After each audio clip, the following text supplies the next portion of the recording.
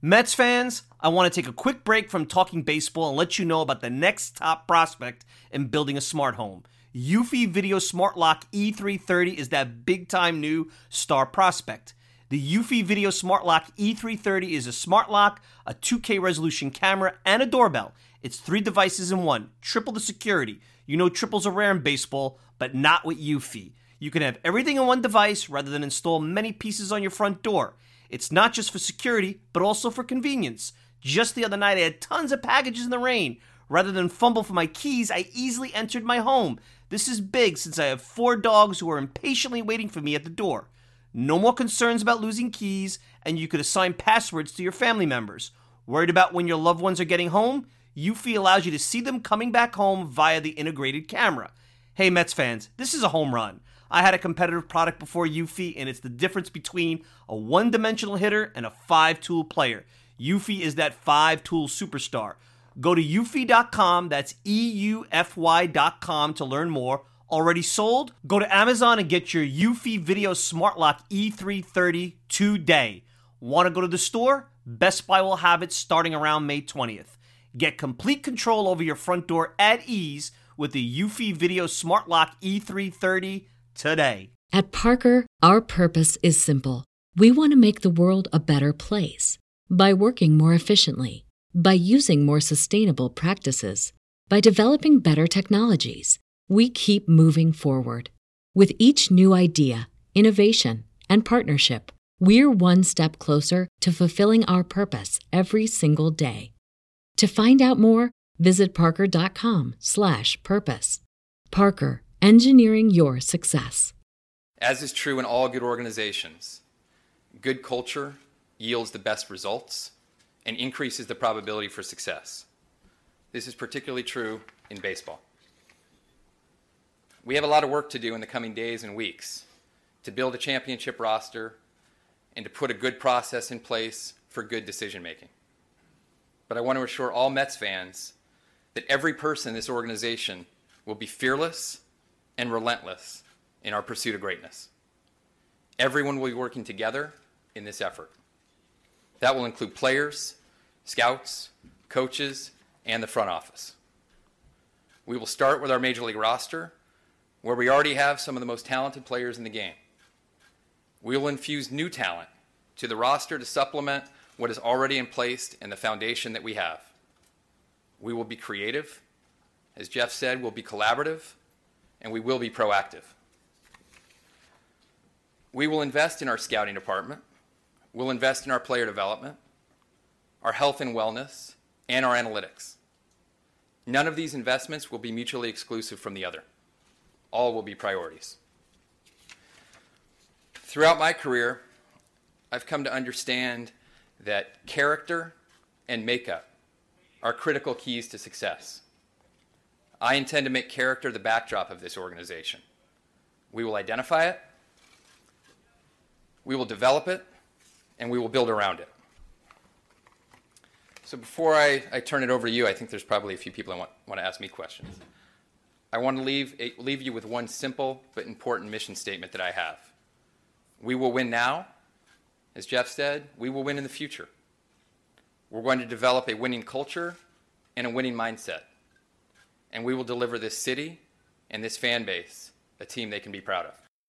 Mets are amazing, amazing, amazing, amazing. There's a fly ball hit out to left. Waiting is Jones. The Mets are the world champions. Here's the 1-2 pitch. Strike him out. Seaver has 19 strikeouts. Swung on, hit on the ground toward first. Milner has the ball. It's still a draw. It's over. The New York Mets have won the pennant. The New York Mets have won the pennant. The ground ball quickly is a fair ball. It's by Buckner. Down the third base. The Mets will win the ball game. He struck him out. Struck him out. The Mets have won the World Series. 2-1 delivery. Robin Ventura. The Mets win 4-3. There will be a game 6. And it's hit deep to left center. Andrew Jones on the run. This one has a chance. Home run. Mike Piazza. And the Mets lead 3-2. To left field. Floyd. And after running left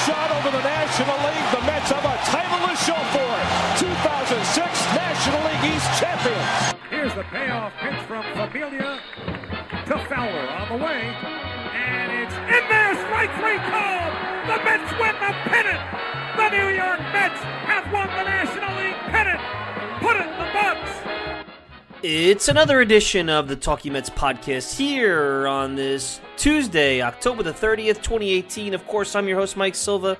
You can check me out all the time at MetsmerizedOnline.com. Send me a tweet at Mike Silva Media, and you can get the show on iTunes, SoundCloud, Stitcher, pretty much whatever podcasting service you desire. Hope everybody's doing well, and a new era of Mets baseball is upon us, the Brodie Van Wagenen era.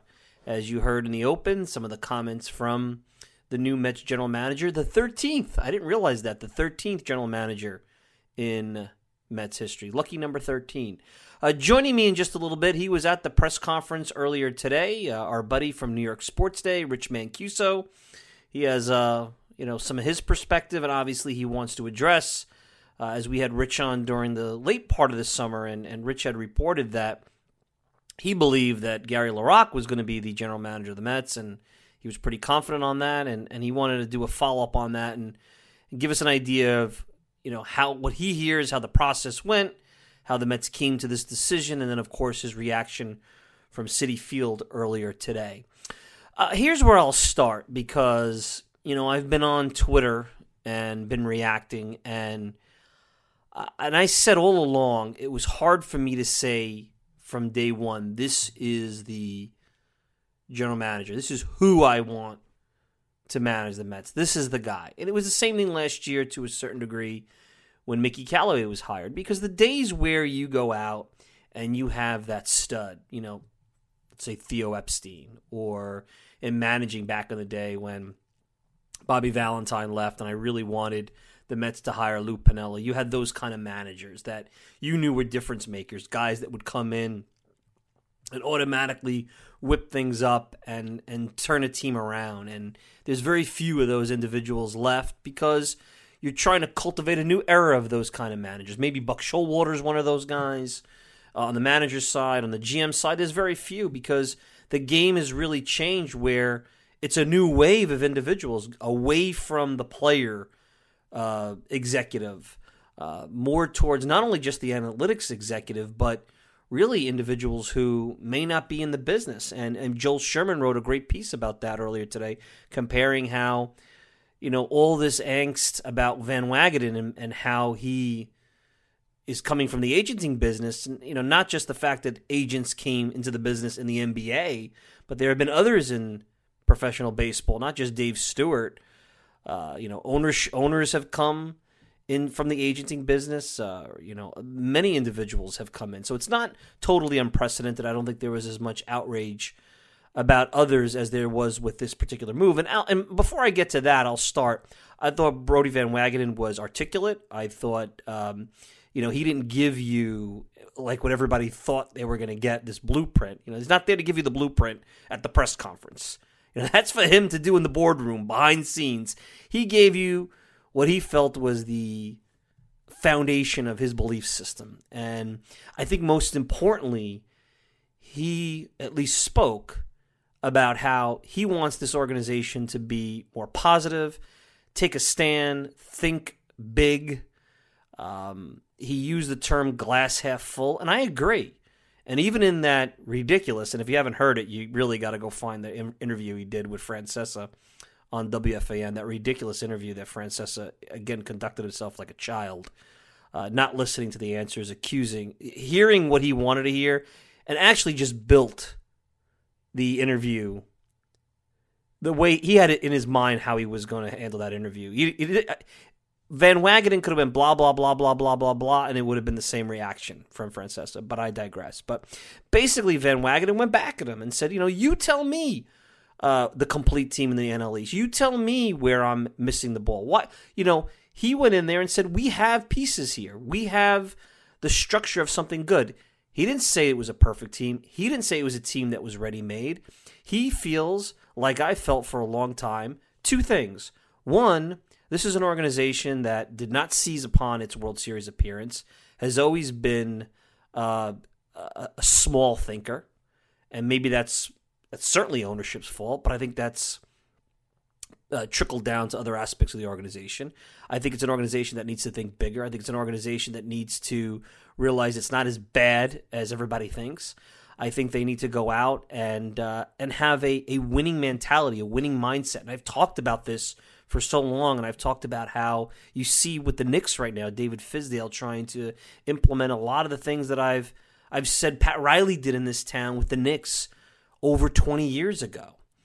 And there's certain mindsets, culture. That's a word that's being used so much in sports today because that's really what it is. It's providing principles and foundations and a mindset. Really, at the end of the day, a mindset that everybody from every facet of the organization, every avenue, needs to bring to their job, whatever that is.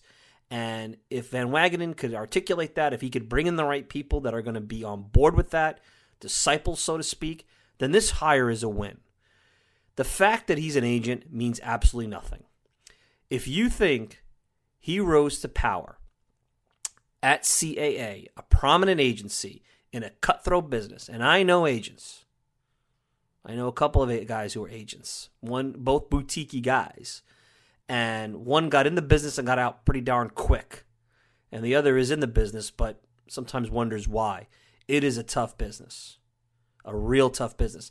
And if you think he ran a division at CAA by luck and not by having the skills and the know-how of how to run an organization, then you're not paying attention. You clearly don't know business.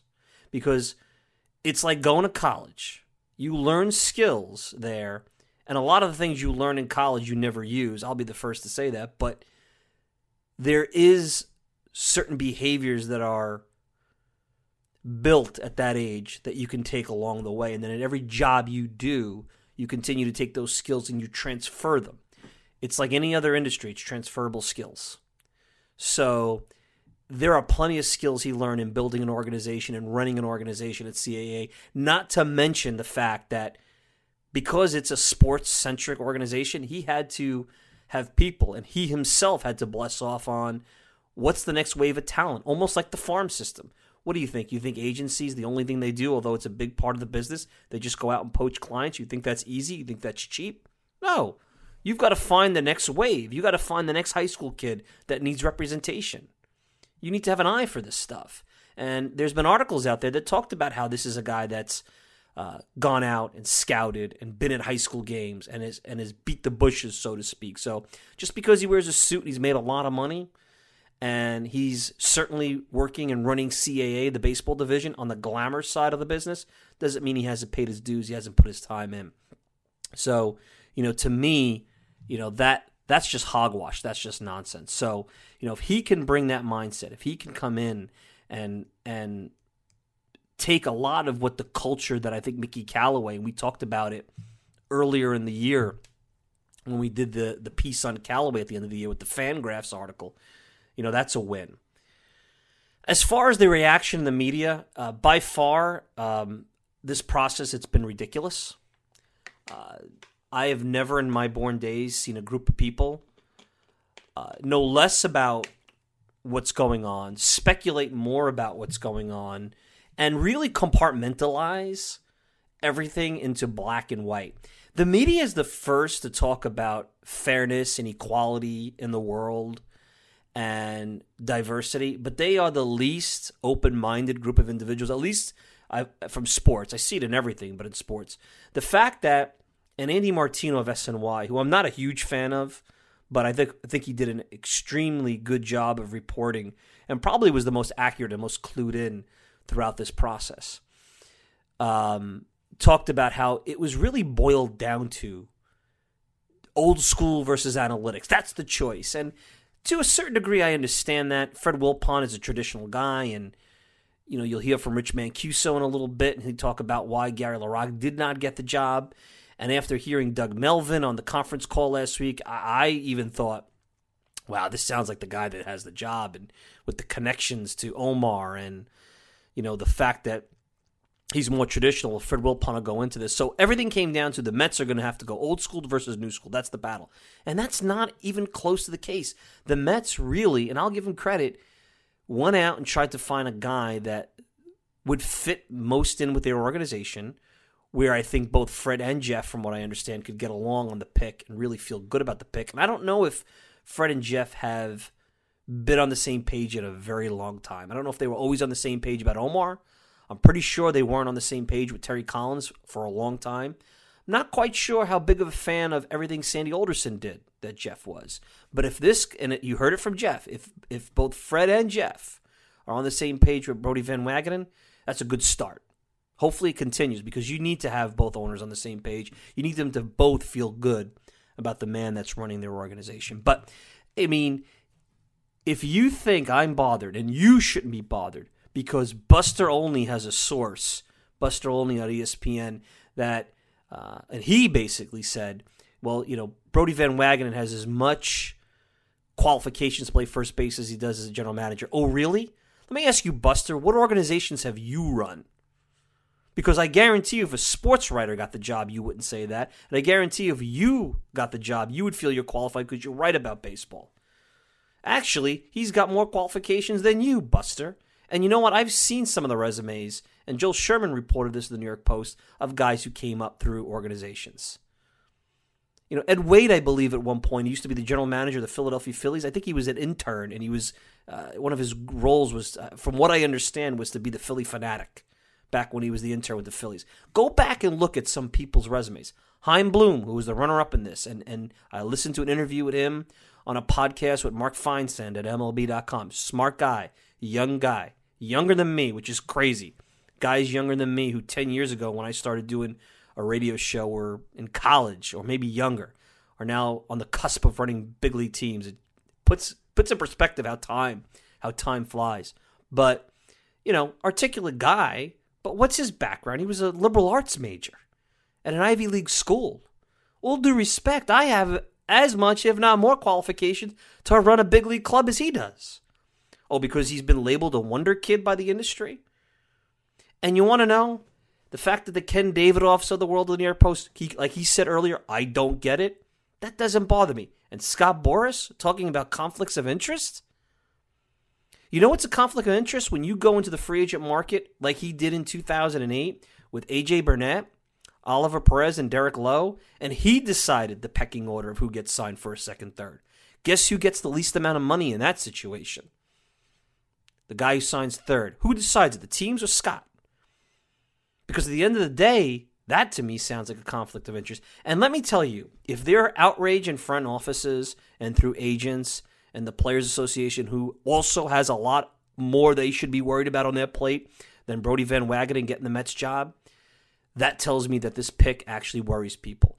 And the fact that he can glean so much information from all the different people that he spoke to, from all the different individuals that he's come in contact with, from his experience in building and using data as well as scouting information to build a stable of athletes over at CAA in the baseball division. That tells me they're worried that maybe for the first time, the Mets have become the house. Paul DePodesta wrote something many years ago about how do you become the house? How do you create a situation with your decision-making, with your infrastructure, where you're the house, meaning when you go to the casino, the house wins, not 100% of the time, but damn near every time. How do you make it where most situations when you go to implement something that the outcome will be closer to you being the house, which a high percentage probability of winning? I'll take my bets that his knowledge, what he's learned, he may have something that they all of a sudden are worried about. What, are agents worried that all of a sudden that, they're going to be at a competitive disadvantage negotiating with the Wilpons? They can't play the straw man. They can't scare them. They can't bamboozle them. Why? Because he knows their game? What really bothers me the most out of all of this is that throughout, you kept hearing that the Mets are going to go, they're going to do a boring traditional pick. They're going to go the way where it's going to be same old Mets, backwards team. They go, and I hate the term out of the box because it is out of the box, but it really isn't if you peel the onion and you look at it. Because his qualifications are there. Running a division, like I keep saying, it's there. He's done it. There's so many transferable skills in this. But the fact that they get lambasted for this, to me, is just utterly absurd. It just tells me that was the preconceived outcome. It was like Francesa's interview. Francesa had the answers to what he was going to say before the question. The question meant nothing. He had the question. The answer to the question meant nothing. He was going to answer it the way he wanted to answer it. And you could have played the teacher in the Peanuts. Wah, wah, wah, wah, wah, and he would answer it. And that's what this has been with the media since day one. Okay? Since day one, they were ready to criticize whoever the Mets picked. The only candidate that they weren't going to was Chaim Bloom because he closely resembled what they wanted, which is they wanted the standard, what has become now, which 10 to 15 years ago was the outsider, the standard Ivy League analytics, young, maybe to a certain degree, like those individuals in the media, analytically based candidate. And the Mets didn't go that route. And I'll also tell you another thing.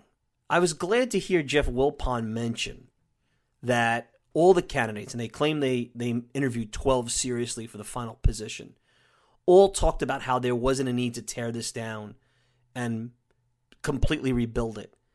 And maybe they rigged it that way so that, you know, they got the kind of candidate that gave them where they wanted to go. But hearing how well Ben Cherington did an interview because, you know, he wanted to tear the thing down. Well, that's his prerogative. You know, he's comfortable where he is, and he doesn't want to take a job unless it's the perfect situation. I don't blame him. I respect that. But anybody who tears this team down and doesn't look at it for what it is, for what's in front of them, is just doing that for job security because they want to learn this city, this ownership group, this town on the job. Because they want to be able to say, well, you know what, I'm not expected to win for 4 or 5 years. And when you tear the whole thing down and you become the man, there's a certain amount of control that comes with that, where you almost become the emperor of your own fiefdom. And I don't blame anybody for who wants to do that, but anybody who took this job and looked at that and did that, it was almost criminal. It was almost baseball malpractice to do that. This is not Houston. This is not Chicago from 5, 6, 7 years ago. Totally different situations. We've been down that road. I've talked about that on prior podcasts. And I'll tell you what, I'll give Jeff Wilpon credit, Fred Wilpon, I should say, credit on this one. From what I understand, he was the one that was going to bless off on the final pick. This was not the direction at the beginning that he wanted to go. And I think this was Jeff's pick all along. If you remember back at the end of the year, Jeff even mentioned about how they may look at candidates who are outside of the traditional routes, and certainly Van Wagenen is that. And the Mets did a good job not leaking very much. Like I said, Andy Martino and Mike Puma were the only two who had any kind of inkling of what was going on. And they made the pick that they're most comfortable with. And so far, all I can say is this. I don't know if it's going to go well.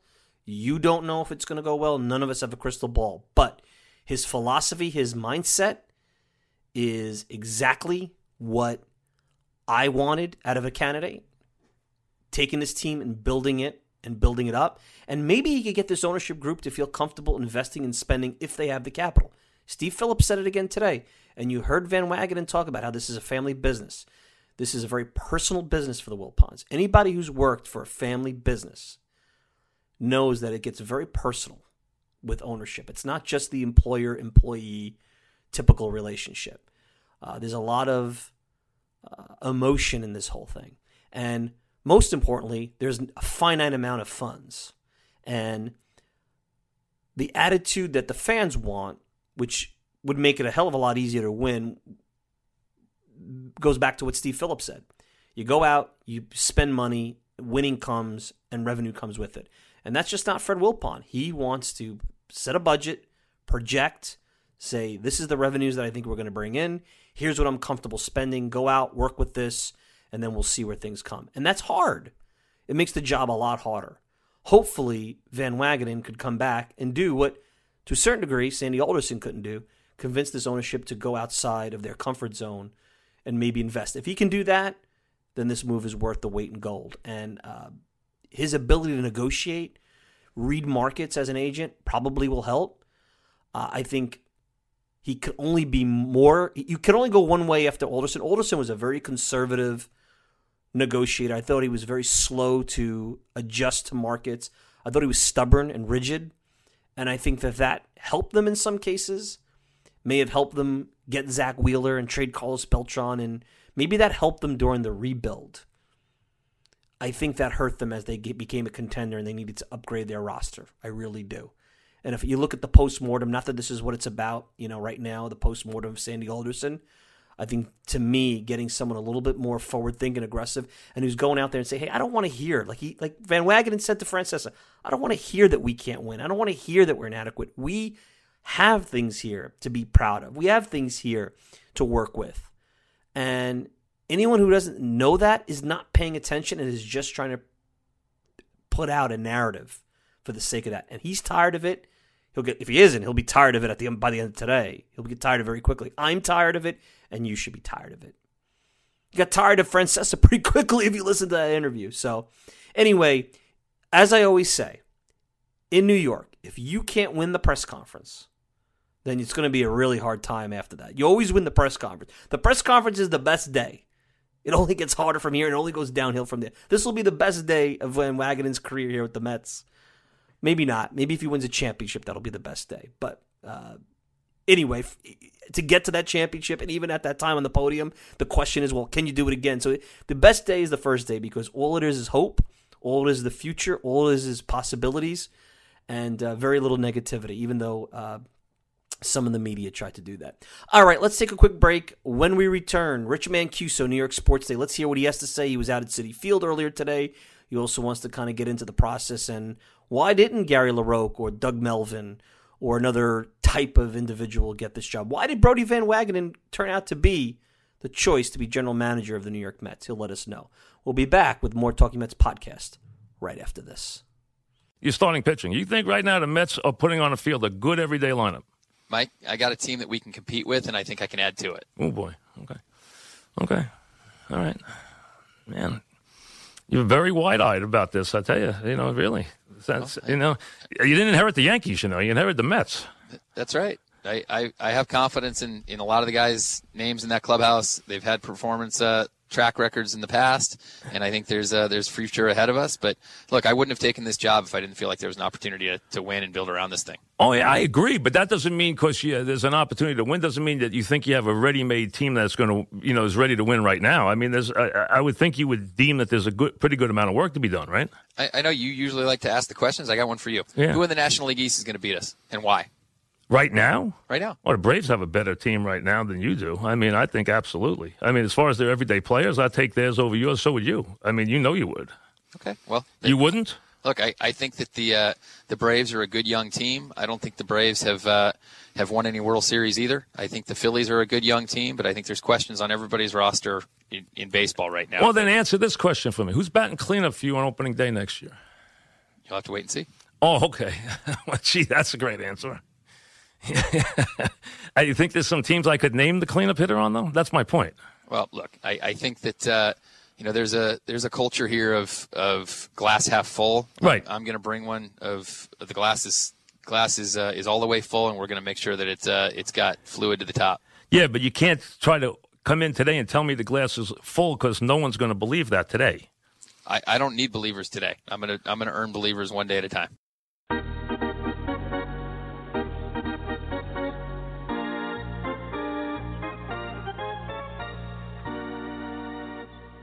All right, we're back, and joining us, a friend of the show. He was on a few weeks back. He was actually at Citi Field at the press conference earlier today. It's our good friend from New York Sports Day, Rich Mancuso, on Twitter at Ring786. Recent piece up over at NY Sports Day, nysportsday.com, that you should check out. Rich, pleasure to have you. You've been in on this GM conversation. You and I have talked on air, off air. You got a chance to meet the new GM today. It was an interesting process. I think you've had a little insight to this. Interesting process to get to Brodie Van Wagenen, huh? It was. And before we continue, Mike, I want to clarify, we had Gary LaRocque as the new GM for sure. But as you've seen on Twitter and as you reported, these things happen. And in my piece on New York Sports Day today, that I wrote after the press conference, the ball is now in the hands of Brodie, And if you read, I gave a brief explanation that Gary LaRocque had the job, turned it down. He didn't want to be in the middle of a power play with father and son wanting different philosophies on who to have. And so he decided that he had a better situation in St. Louis to be maybe their future general manager. And that was that. He turned it down. But he was the guy. He was the guy that Fred wanted, and Jeff finally convinced Dad we got to go this direction. So he didn't want to. LaRocque didn't want to be in a power struggle. So I wanted to clarify that right away before we continued, so that fans don't think I've been misinforming them or anything like that. Because when we reported last, that was the guy. But now we have Brodie in town, and we'll see where this goes. I think the biggest thing that I took away from what I understand, talking to you, obviously talking to some others throughout the process, was that I always felt Jeff Wilpon, and he does make the final decision. I mean, he's the patriarch of this organization. He's Jeff's father, even though Jeff is the chief operating officer. And all along I thought, whether it be Gary LaRocque or at some point I felt Doug Melvin was the favorite, if there was a connection where, and a lot of people used it old school versus analytics, or connections to Terry Collins or Omar or Dodgers, that's been something in the past that Fred has always gravitated towards.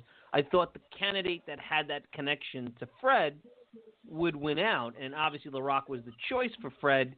That didn't work out. I guess the biggest thing I took away is that maybe Fred is finally ceding some of this decision-making to Jeff and giving Jeff what he wants. Because in the past, I don't feel Jeff got the final word. He'd make recommendations, and I feel, at least what I know, Fred would get the final call, and he would override his son.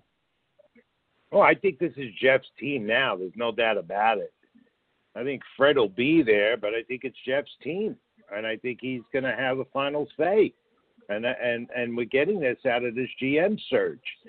It was interesting that it was heard right away that they had 40 names that came to the table.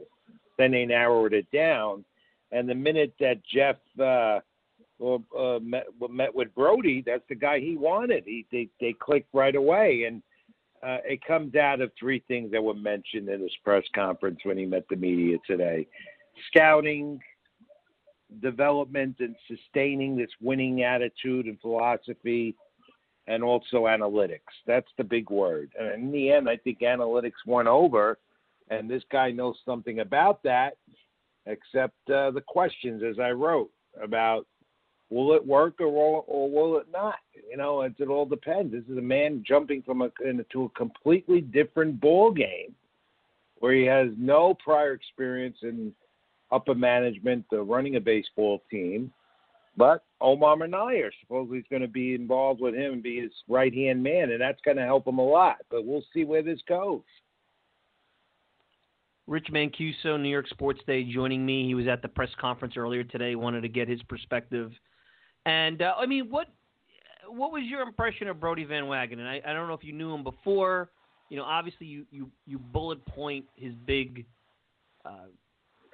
takeaways from today, or what he communicated. This was all PR today. People who thought they were going to get the plan. Come on, no one's going to give you the plan at a press conference. But give me your honest first impression. I'm big on first impressions. And look, if you don't win the press conference in this town, it's only going to get worse. So the press conference is the easy part.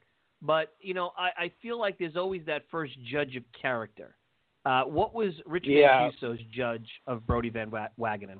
I compare it to the same thing that happened in 2010 when Sandy Alderson was named the GM.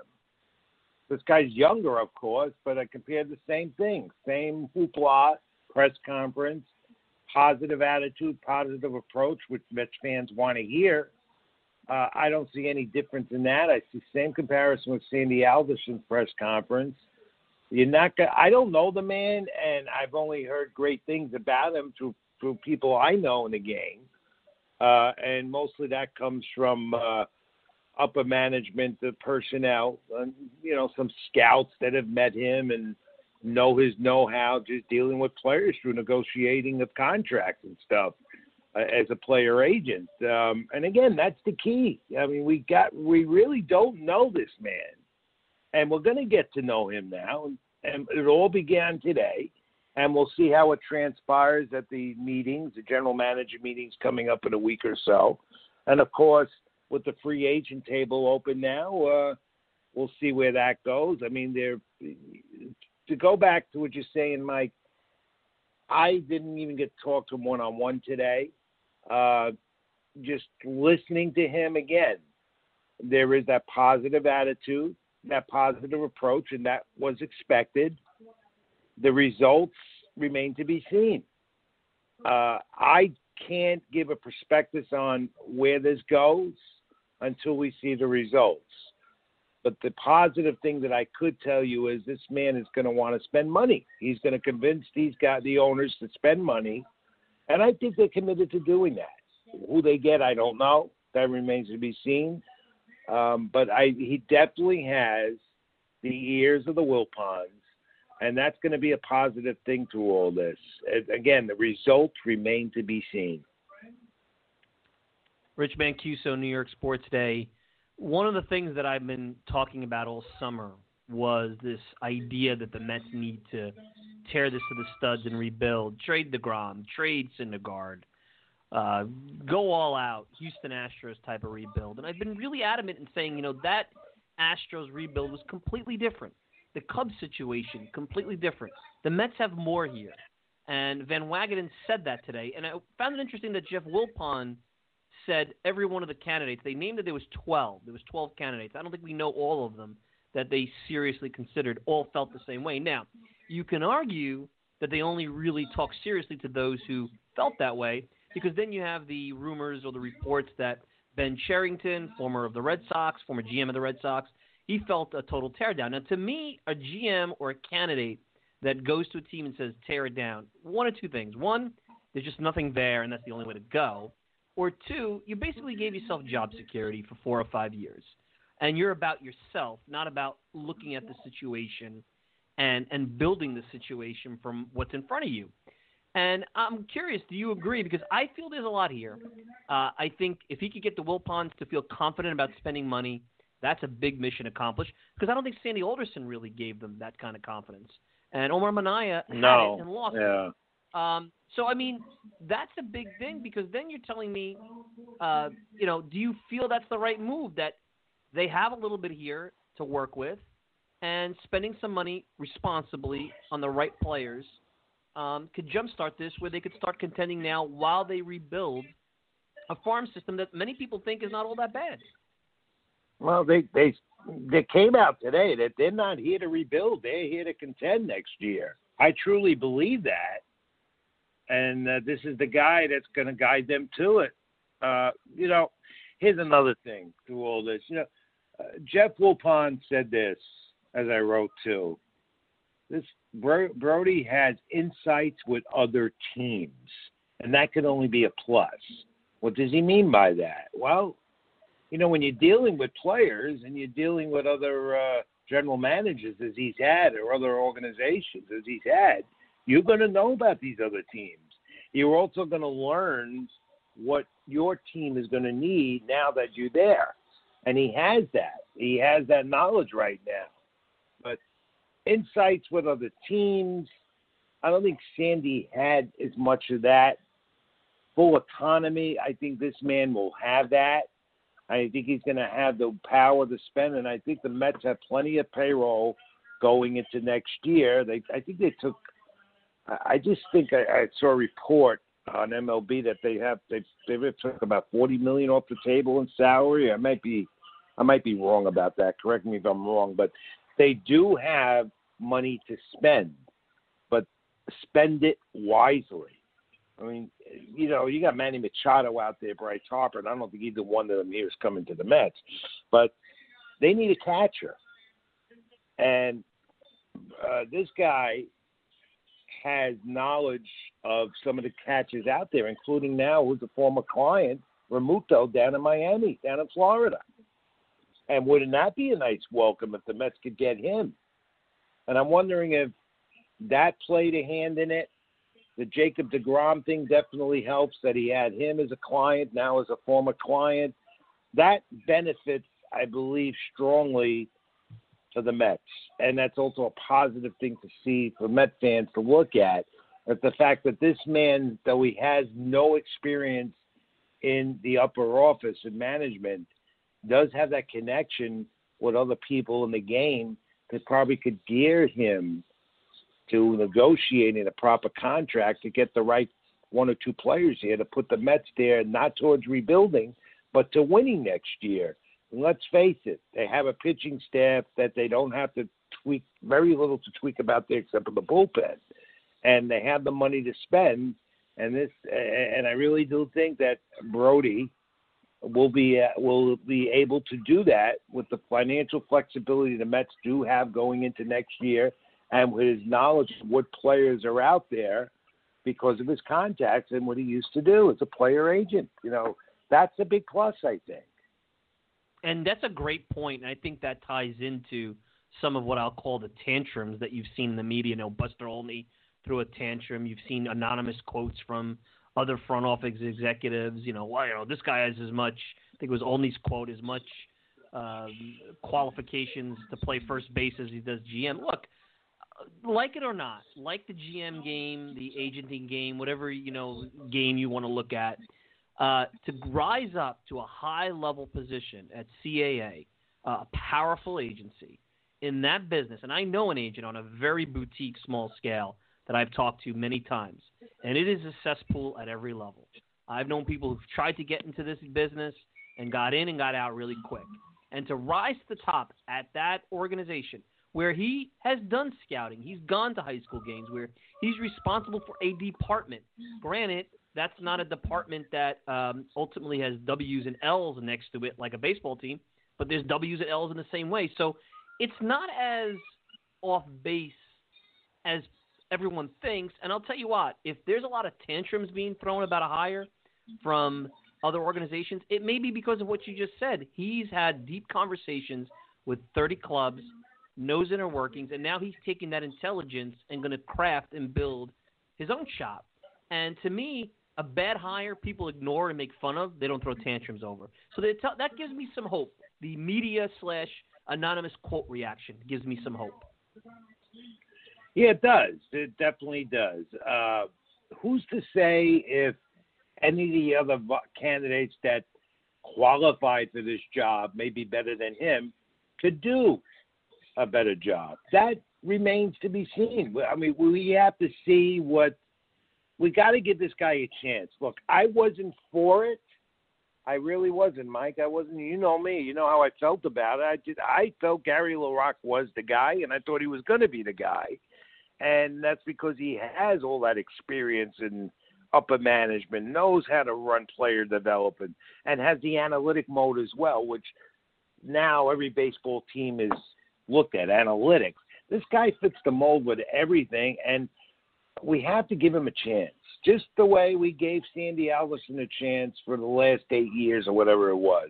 We got to give him a chance. And by the way, as much as I knocked Sandy, he wasn't all that bad. I've said that before to you, to others. I mean, you look at 2015 and then the wild card year after, and that's going to be a tribute to Sandy. And, of course, a lot of these players on this Mets team now are Sandy Alderson's guys. But, again, he's not coming in here by himself. He's going to keep some of the old regime, in particular Omar Minaya, who, as you know, and everyone is aware of, I'm a big proponent of Omar Minaya. I love the guy. I love the guy because he's baseball. He knows the game, and he knows how to scout, and he knows how to evaluate talent, and knows about organization as far as players and what are the proper players to have in your organization. So that's going to be a big asset. Rico's another guy. He's been there. He knows. I expect him to retain. JP, I don't know. We didn't hear much about his name being mentioned today. So, again, give the guy a chance. We know his background. We know that there are flaws in that he's never done this before, but we also know the positives, that he knows all these other teams and all these other general managers, and he knows what's going on. and that's going to be that definitely can hurt. It won't hurt, and he'll learn maybe a little bit as he goes along on the job, just like anyone gets a new job. He's going to learn. But he's a baseball guy. He knows the game, and he knows what he has to do when it comes to negotiating a contract because he's been on the other side of the table. So I'm not totally against this move, and we have to give him a chance.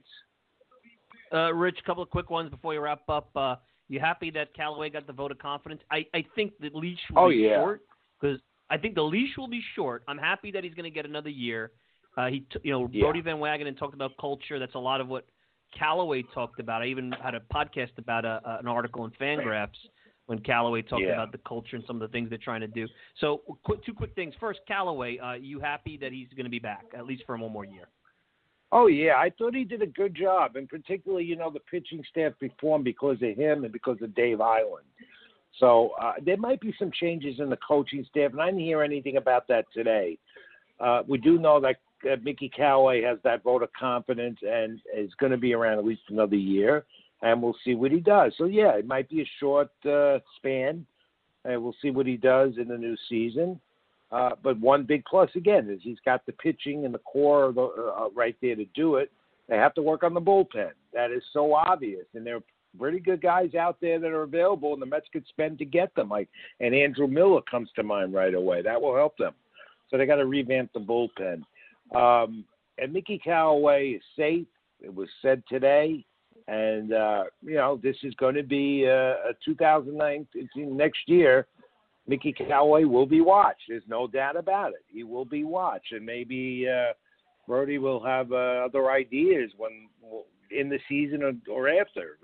The key is that the Mets are going to have to get off to a good start with the right nucleus of a roster, get off to a good start, and sustain the winning. As that word was mentioned so much today, sustainable winning. And they want to do that. And I think this guy will do it. I think this guy will get things in order and make sure, as he said and committed to the fans, we want a sustainable winning team, and we want a winning team for the fans and for the city of New York. It just can't be the Yankees now. It's got to be the Mets. That's what it comes down to. And the Mets know what they're doing now. And I think you're going to see the commitment to spend money. I think you're going to see a totally different outlook with this team when it comes to their approach to spending. One last thing. You mentioned how during the process, Gary LaRocque wasn't really happy about, or wouldn't have been happy, being in a situation where father and son really weren't on the same page. It sounds like, at least if you listen to Jeff, that Fred is comfortable with this hire. And maybe this is what's been lacking. Because here's my take from what I know, and you might be close to this, so I'd be curious your opinion as we put the final bow on the segment. I don't really think Fred and Jeff were on the same page with Omar. I don't know if Jeff was as big a fan of Omar as Fred. We know Fred loves Omar. Right. I think Jeff was okay with Sandy Alderson, but I'm not sure that he was totally Jeff's guy. I don't even think Terry Collins was Jeff's guy for a long time. And I think Sandy came along when he really almost had to be foisted upon the Mets organization because of the financial situation. Now you have a guy that Jeff is comfortable with. That's big. Fred is supposedly comfortable with. That's huge because he's the captain over here. Maybe that'll create some more harmony and the dysfunction. Maybe that was part of the dysfunction. I'm speculating here. I'm trying to piece things together from what I know, but I think there might be some fire where there's smoke with those comments. What are your thoughts? Yeah, there could be. I mean, I nobody knows what goes behind closed doors with these guys, so we could only speculate. And again, it comes down to money and spending, and also having the right pieces in place, and that comes from the top. And they're obviously, again, I'm not going to fault Sandy completely, but he wasn't the guy for the job no more. Health issue or not, I think he was going to be out the door eventually. And began with getting a new manager in place this past year, and the overall results were good with Callaway, with Mickey Callaway. As far as Fred and Jeff, they're as tight as ever. From what I hear, again, we're not behind closed doors. Differences in philosophies, it comes down to, again, to analytics, the new and the old. And I think now it's all going to come together because you got a guy, again, that believes in analytics, stressed that, and made that the most important point out of the three again, scouting, development, and analytics. That's what came out of this today. And when you mention analytics last, they really mean that first. And that's what every baseball team is doing today. And even the Red Sox did it towards their World Championship this year. I think the Mets are going to want to go in that direction and get away from the home run ball eventually and start playing more small ball, depend on the pitching, and develop more out of the farm system. And by the way, that farm system is not as bad as everybody makes it out to be. And we saw that with the comings of Jeff McNeil. Now, who thought Jeff McNeil was going to have the type of season he had when he came up here? And that's going to be their second baseman next year. So to wrap this up, Mike, all positive. This wasn't the guy that I wanted or a lot of Met fans were looking at as an outsider that's never had this upper management experience. But coming at it today, if you're a Met fan, you got to feel positive. Can't go wrong with that. Rich, I love the segments. We're going to have you on again. You gave us a lot of stuff from August to now with this process, this GM process. You were always the first one, I always will say, to report the Cespedes signing. I know. Keep on keeping. I appreciate it. Keep on keeping on that, man. And well, Mike, I'm going to be at the keep... winter meeting. Yeah, I'll be at the. I'm not going to go away that quick. I'll be at the winter meetings, and we'll see where this goes in December.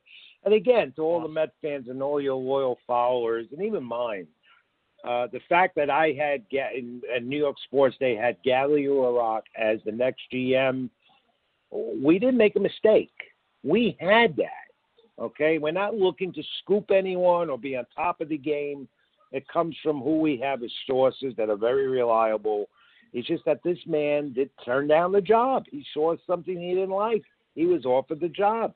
And you would have maybe had this announcement prior to the World Series with Gally Larocque, but he pulled himself out of it. So, again, apologies if we misled anyone, but I don't think we did. And here we are today, and all we can do is wish this the new GM, the 13th in Mets franchise history, the best of luck. And you keep up the good work, my friend. It's always good talking to you and reading the website. Great content. I'm great to be a part of it. Awesome. Be well, Rich. We'll talk again. Thanks so much. Thank you, Mike. Bye-bye. That's Rich Mancuso, NYSportsDay.com, New York Sports Day. I guess lucky number 13, right? Anyway, lucky 13 on the GM situation. All right, let's take a quick break. Final thoughts wrap. You're listening to the Talking Mets podcast. I'm your host, Mike Silva. We'll be back with more right after this. Hey, Mets fans. I'm going to let you in on a little secret. If you're looking for the best unbiased and independent coverage of the New York Mets, then look no further than MetsmerizedOnline.com. Metsmerized Online is the go-to place for comprehensive Mets coverage, including exclusive interviews, daily original articles, great weekly features, in-depth analysis, minor league reports, game-by-game breakdowns, and so much more. Find out why thousands of fans turn to Metsmerized Online every day to get the latest news and opinions about the Mets. Coming from an impressive staff of the most passionate fans and skilled writers ever assembled, all in one place. Check it out for yourselves, Mets fans. Go to MetsmerizedOnline.com right now. That's Mets, MERIZED, online.com, and get Metsmerized today.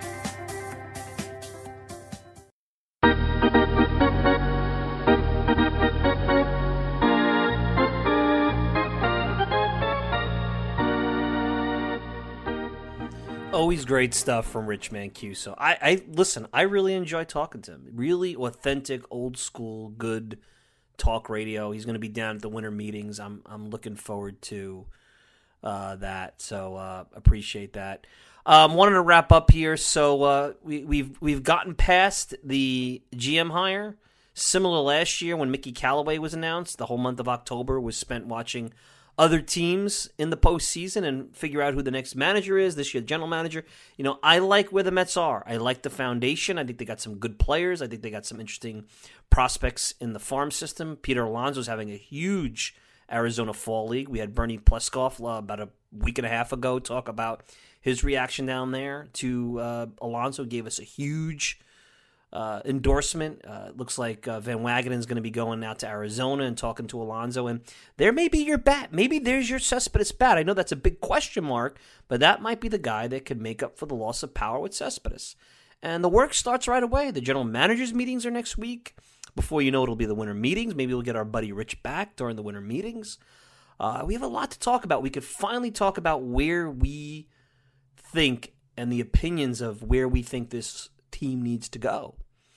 And that's fun because for so long we talked about the past, whether it be what went wrong or David Wright, the farewell, and then we speculated on the general manager situation, and that's all gone. Now we can really move forward. We have someone who has at least articulated the broad outline of a team that he thinks could contend, an organization that he thinks needs to have its mindset adjusted, and the culture, which maybe in some cases is heading in the right direction, needs to really be at a laser speed rate, pushed into another level. And you can't ask for more than that. And that's any organization. And I'm a Knicks fan, and I do this podcast, and I love the Mets, and I love what I try to be impartial and cover the Mets. But for the first time, I feel both these organizations, and the Knicks may be a little bit ahead of this because they've been working on this for about a year with the culture change. I'm hearing things from both the manager and the GM that I haven't heard in a long time. And I think the real key will be, and this is where the work and the proof is in the work and the results, is how he can go out there and execute whatever that vision is. And I really think, most importantly, can he give the ownership the confidence that, and give the players the confidence that when he recruits them, that they're coming to the right place. Because a lot of this is salesmanship. And if you're an agent and you got to the level that Brodie Van Wagenen got at CAA, you knew how to sell. You knew how to sell yourself. You knew how to sell players to teams and other GMs and other owners. Because remember, as you get to $100, $200 million contracts, you're going above the GM at that point. The owner's got to make that investment. It's their money. They write the check. So be very interesting. But I loved, and you heard some of the clips earlier. I didn't want to put all of it out there because technically it's WFAN's rights, but it's there. But I put the clip at the end in the intro, if you heard, about Francesa. I gave you a little snippet of what he said at the press conference, Van Wagenen, and you heard a little bit about his rebuttal to Francesa. If you want, go to WFAN and you could hear the whole thing, and it's good. I could not ask anyone to answer that blowhard. And answer, Francesa really just epitomized the New York media and how they've behaved throughout this process. He epitomized it in that interview, and Van Wagenen responded perfectly. And I think if he continues to execute and win, like Joel Sherman, go to the New York Post, you'll see what Joel Sherman said. Winning kind of just boils all this down, all this other stuff, all this other fake outrage. Scott Boras, Buster Olney, the people like Ken Davidoff who don't get it, quote unquote. I don't understand how you can't get it. It's pretty obvious to me. It's all going to go away. Anyway, going to wrap up. Thanks for tuning in. I want to thank our good man, Rich Mancuso. Check him out at New York Sportsway, nysportsday.com. Rich always does good work over there. Of course, you can check me out all the time at metsmerizedonline.com. Send me a tweet at Mike Silva Media. And you can get the show on iTunes, SoundCloud, Stitcher, pretty much whatever podcasting service you desire. Leave me a review on iTunes. Really appreciate it. Of course, check me out at Metsmerized Online. Send me a note anytime, Twitter, whatever. Love to hear from you. I'm your host, Mike Silva. Enjoy the rest of your week. We'll be back with another Talking Mets podcast very soon. Be well, everybody.